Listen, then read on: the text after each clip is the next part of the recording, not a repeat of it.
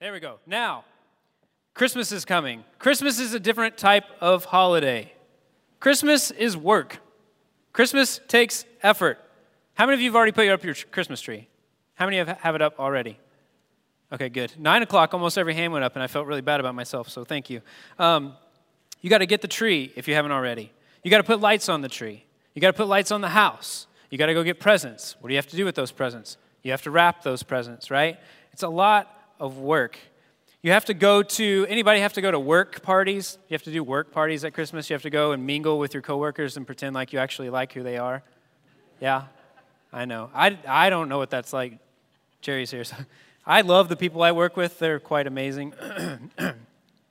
So there's just a lot going on at Christmas. And the only thing we really have to endure at Thanksgiving is that awkward, weird, slightly off family member. Do you guys have any of those? Or at least we'll admit it. If you don't know if you have one of those, you're probably that family member. You might be that person. But Thanksgiving is seriously a good holiday. Anybody agree? Yeah, I love it. I had a great Thanksgiving. I was in Louisville for Thanksgiving with my family, and I'll just say it was kind of nice to be with my family. I have a really, really great family. I looked around, I'm like, I don't know that we really have that weirdo. And I know what you're thinking. You're like, John, you're the weirdo. I'm like, that's fine, I might be. But in no way does me saying that about my family have anything to do with the fact that I learned that some of my family members actually listen to these things online. And so I'm just letting them know that I love them and that they're not all weird.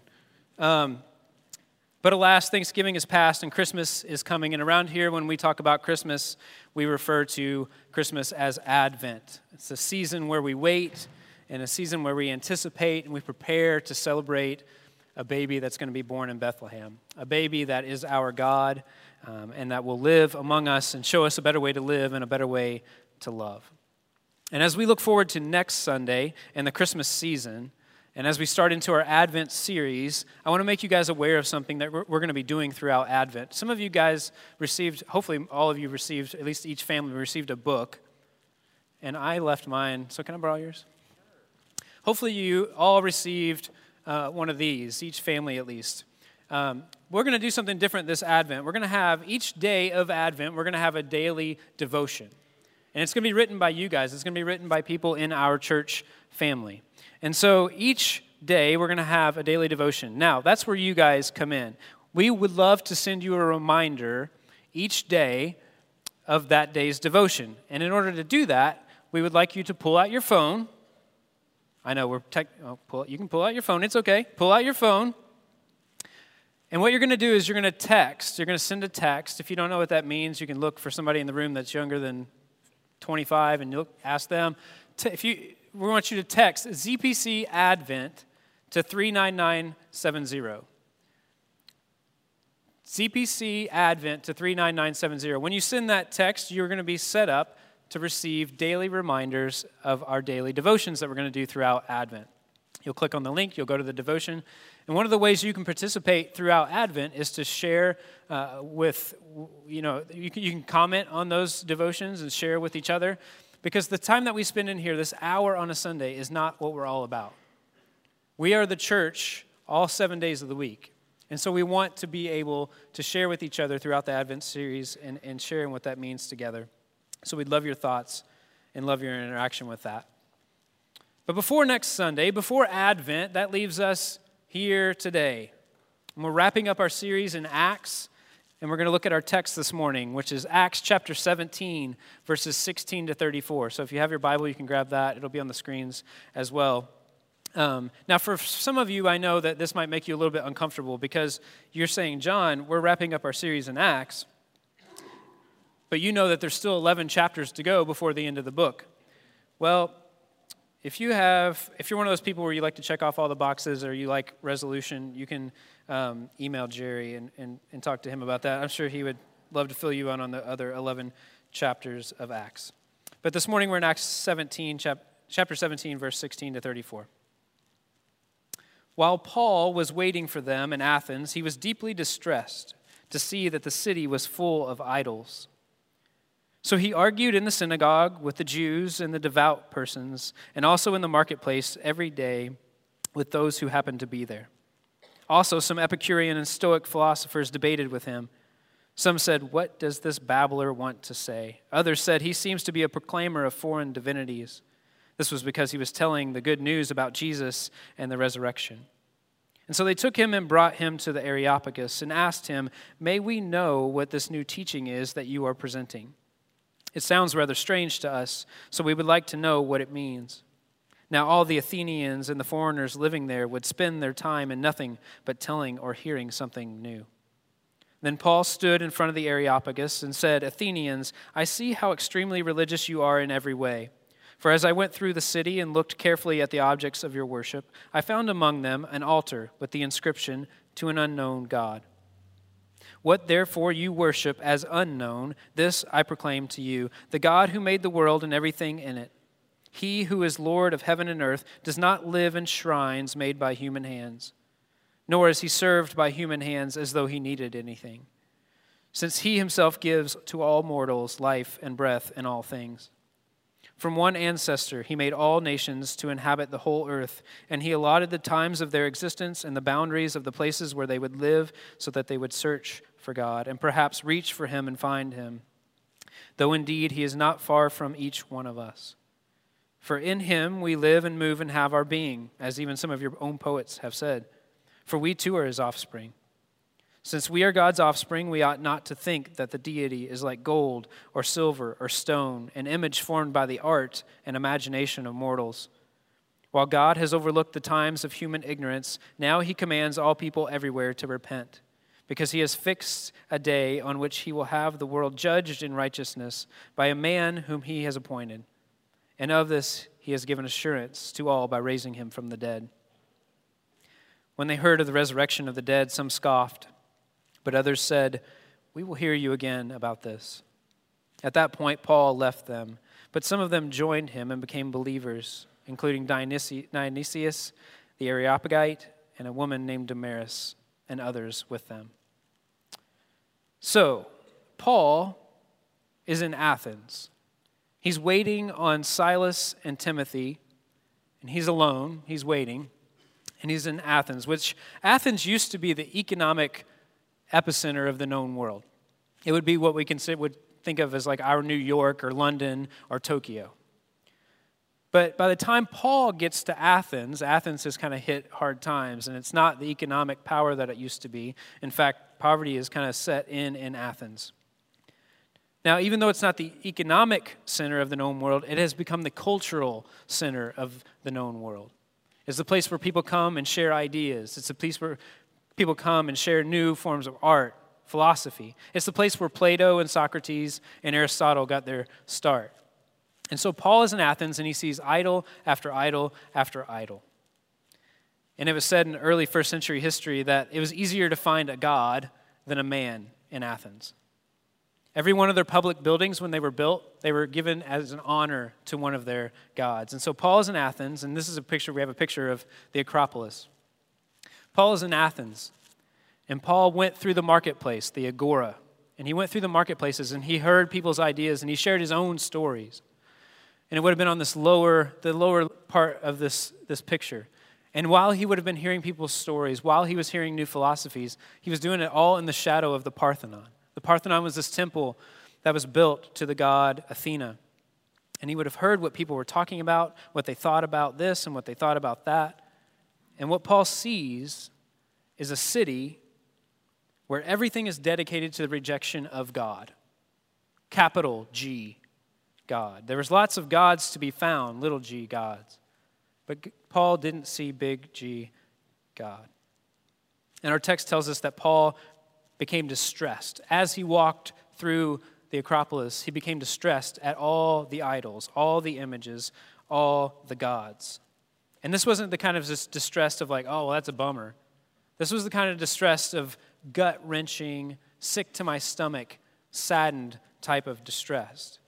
And so Paul recognizes there's no Jesus in Athens. There are gods to be sure, but there is no God, capital G. He's distressed. He's sad. He's upset. And I thought about that for a minute, and for some reason, it kept coming to me, Matthew chapter 5. Jesus in Matthew chapter 5 is standing and he's talking to a large crowd, and one of the things that he says to the crowd is, "Blessed are those who mourn." Blessed are those who mourn. And I often wonder why. Why is it that those who mourn are blessed? And I think about Paul and how he might be upset and saddened by where he is and where he's found himself in the absence of God. And I think maybe those who mourn are blessed because those who see the sin of the world and their hearts are broken are seeing the world the way God sees the world. Those who mourn, they see the sin of the world and their hearts are broken, and so they begin to see the world the way God sees it. And so Paul is maybe seeing the world the way God sees the world. And he looks around and he sees God after God after God after idol after idol. He sees gods that are honored in hopes of good health. That's not the Areopagus. But he sees gods that are honored in hopes of good health. He sees gods that are paid tribute in hopes of acquiring wealth. He sees gods that are worshipped in hopes of rain. He sees gods that are worshipped in hopes of having lots of children. There's gods upon gods upon gods.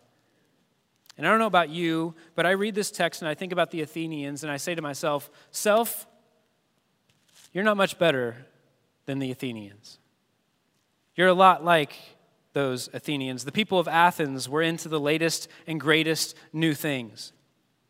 They were into the latest, greatest trends and thoughts, and they would get caught up in those things. They would talk about them. And I can't help but think that so many of us are in that same place today in our own culture, 2,000 years later. And I know I am. I find myself in that place often. I chase after that latest, greatest thing, the latest, greatest trend, and I find time and time again that it really gets me nowhere.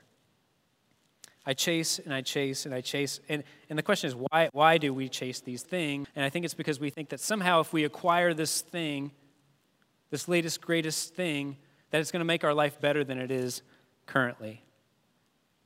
Now, a month ago, almost exactly a month ago, October 27th, I contemplated waking up at 3 a.m. in the morning. I was going to wake up at 3 a.m. in the morning so that I could order something. Does anybody know what I might order? An iPhone, I've been told you're not supposed to call it a 10. That's what yes, X. iPhone X, well done. I was going to wake up at 3 a.m. in the morning so that I could order the iPhone X so that I might be one of the first people who got it. Now, as much as I like the latest, greatest new trend, I am also very lazy. And so I had no desire to wake up at 3 a.m. to order the iPhone X. So I waited until I woke up at 6:30 to order the iPhone X, which then I was bummed about because I had to wait 2 more weeks before I got it. But today, I have it. The iPhone X. Now, don't clap about that. Don't encourage me. Now, there's 2 reasons why I did that. One is because, like I said, I wanted to chase that latest, greatest trend. I wanted to have that latest, greatest piece of technology. The other reason I did it was because I'm an idiot. And I think we find ourselves in those places often. Because here I am on November 26th in front of you all holding this, and my life is no better because of this piece of plastic. We chase after that diet. We chase after that fast, or we go to that yoga class or that spin class. We chase after that certain kind of meditation, or we read that book because of the life-changing technique to simplify our lives that it can give us. We listen to a certain podcast because it's going to enrich our life. We go to that conference, or we go to that workshop. We buy that appliance, or we buy this new piece of technology in hopes that it's going to change our lives. We chase after what we want. And better yet, we chase after what we think we want, what we hope that thing is going to do for us. And we do the same thing with spirituality, the same way the Athenians were doing it. We have a God for this and a God for that. And all these gods, all these idols are an attempt to gain some kind of control. Because that's what we really want deep down. All these idols, all these gods are some kind of attempt to domesticate God and to have Him serve us rather than us serve Him. And if I'm really honest and transparent with you guys this morning, my heart is really, really good at making idols. My heart is an idol-making machine. And even worse than that is my mind, because my mind can make an excuse for every single one. My heart is an idol-making machine, and my mind is an excuse-making factory, right? We rationalize our sin, we rationalize our idols, and the idols that we worship are a cheap but powerful substitute for God, aren't they? Having money, having power, having success, or better yet, maintaining the appearance that we have money or power or success. Those things become intoxicating. And why? They're intoxicating because when we have it, when we have power and money and success, we like to wield those things. And when we don't and we pretend that we do, we like what we think others think about us. And oftentimes, other people don't even really care. The problem is that there's no amount of money, no amount of power, no amount of success that's going to bring the kingdom that Jesus talked about. There's no amount of money, power, or success that will bring heaven on earth. And so, in the gap, we create idols after idols after idols. Gustave Flaubert. It's a good name, isn't it? Gustave Flaubert, a French author, said this when it comes to idols. He said, "Never touch your idols. The gilding will stick to your fingers. Never touch your idols. The gilding will stick to your fingers." The longer we hold on to our idols, the more our hands are stained. And the more we domesticate the God that created, what Paul said, the world and everything in it. The longer we hold on to our idols, the more our stained hands domesticate a God that doesn't live in the shrines and the statues and the idols that we built for him in the first place. We chase and we build idols, and we have our God for this and we have our God for that, in hopes that our lives might just be a little bit better than they are now. And from what I can tell, and from what I know of God, God is far less concerned about making our lives better than he is about making our lives new. And he doesn't make our lives new to just leave us there. He makes our lives new so that we might go and make others' lives new, because we are called to build his kingdom. We are called to bring heaven on earth. Author and theologian N.T. Wright says it this way: Jesus' death and resurrection, which is what Paul is teaching or talking to the Athenians about, is the beginning of God's new project. Not to snatch people away from earth to heaven, but to colonize earth with the life of heaven. And I think Paul knew this as he walked through Athens. This was his task, to bring this new kingdom from a heavenly place to an earthly home. And Paul sees all these gods, lowercase g. He sees all these gods that the Athenians have, but he doesn't see God, capital G. And what does Paul do? This is one of my favorite parts. What does he do?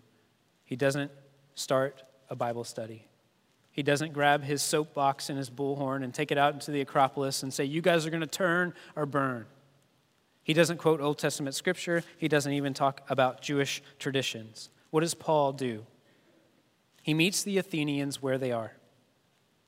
He talks with them, he walks in their marketplace, and he shares his story, and he hears the stories of others. He looks at their statues and their idols, he listens to their poets, and he reads their authors. And when he's invited into the Areopagus, he talks to them and meets them where they are. He talks about the gods that he's seen that they worship. He talks about their poets and their philosophy. He uses what the Athenians know as a starting point to tell them his story, the story of a risen Jesus. Now, what's fascinating to me, Paul, who's not only a Jew, but he was a Pharisee and who knows the Old Testament backwards and forwards, not one time in his speech, in his sharing his story to the Areopagus, not one time does he quote Old Testament scripture. Not one time does he bring up Jewish tradition. And I think it's important for us to stop right there for a second and think about that. Because a few chapters earlier, in Acts chapter 13, Paul shares his story with a group of Jews.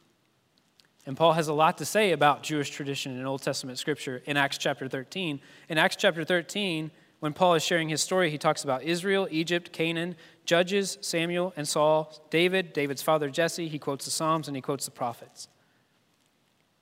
he basically gives them a Jewish history lesson that ends in Jesus being the Messiah that they were looking for all along. But he doesn't do that in chapter 17.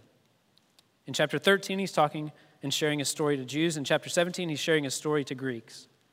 If Paul had used the method that he used in chapter 13 and that in chapter 17, the Greeks would have had no idea what he was talking about. Now, why that I think that's important for us. The method changes. The way we tell our story changes, but the message stays the same. Do we have the screens working? There we go. Think of it this way. The method changes, but the message stays the same. This is a painting that we're all familiar with. Who is this? The Mona Lisa. Now I want you to just take a minute and think about, if you were to leave here today, and on your way home, you were given the task of picking up a frame to put this picture in. What kind of frame would you get? Think about that. You got it? Okay. Now, if I were to ask each of you right now what frame you came up with, I would be willing to bet that we came up with a pretty broad range of options for frames when it comes to the Mona Lisa. I'm sure there's some of you who thought, maybe let's make it a simple black frame, right? It's just a simple, plain frame so that the picture can speak for itself. And some of you guys were like, no, that's just too ordinary, so we got to go with something maybe gold, something more ornate. And then there are purists, I'm sure, among us who are like, no, we can't have anything like that. That detracts. Let's just have a good, nice, plain, wooden, simple frame, right? Now, for some of you, you might think, it just needs more pizzazz. This thing, it's a kind of drab painting, so let's go with something bold. We're going to go with a bright red. I don't know what that is, but some of you don't like red. Some of you like maybe purple. Yeah, there we go. But for some of you, maybe that's not going to do it. And so we're going to go to, what's next? Yes. Some of you, maybe you need a little bit more. You're like, there should be more in this painting. So we're going to go with the oval frame with butterflies and flowers. That'll do it. We like that one. Now, if you're like me, I grew up in the era where Polaroids were just, my family had books and books of Polaroids. And so for me, I thought maybe let's put this kind of frame around, that kind of iconic Polaroid frame. But I know for some of you, that's not your thing. Maybe you're a child of the early 90s. This is very reminiscent of Saved by the Bell type thing going on here. We got different shapes and colors and all this stuff. But for some of you, I've heard in our church family, some of you guys like cats. And so for some of you, I'm sure you're like, you know what? We just need to go all out. We need butterflies, flowers, and we're just going to put a big old kitty cat in the corner. That's the way I want to see the Mona Lisa. Now, I share that and exaggerate, obviously, a little bit. Hopefully no one wants to put that around anything, much less the Mona Lisa. But hear this. Regardless of what frame you had in mind, the fact remains that the picture stayed the same. We have the luxury to change the method, but not the message. And that's what Paul's doing in chapter 17. The method changes, but the message does not. The way in which Paul shares his story of a resurrected Jesus with the Athenians is not how he shared his story of a resurrected Jesus to the Jews. The message that he was sharing, Jesus, Son of God, came to save us all, was crucified, died, and rose again. That message stays the same, but the method of how Paul delivers the message changes. Now, what does that mean for us today? The method changes based on who you're trying to reach. And so I'll say this morning. If you don't like the music here, I'm sorry. If you don't like the way I dress, although today I don't know that there's much you could dislike, in case you haven't noticed. But if you don't like the way I dress, I'm sorry. If you don't like the carpet or the chairs or the color of the walls, I'm sorry. These are all methods. And it's always good to be reminded that the methods are up for grabs. The question we as Christ followers and as his church should be asking is, are we true to the message? If we ever stray from the message, we should be having conversations. Paul used different methods at different times to reach different people. And it's so easy for us to get hung up on methods, isn't it? We have a message, but we have to be flexible in our methods. Because the minute the methods become the message, we've lost all the weight and all the gravity and all the importance of what the message carries. The minute the way we worship musically is as important as the message we're trying to communicate, that's the same minute we've lost the true value of our Jesus. The minute the color of the carpet and the story we're to be sharing are the same importance, that's the same minute we've lost what it means to have a God, capital G, God, that cares for us each uniquely and created us in His image.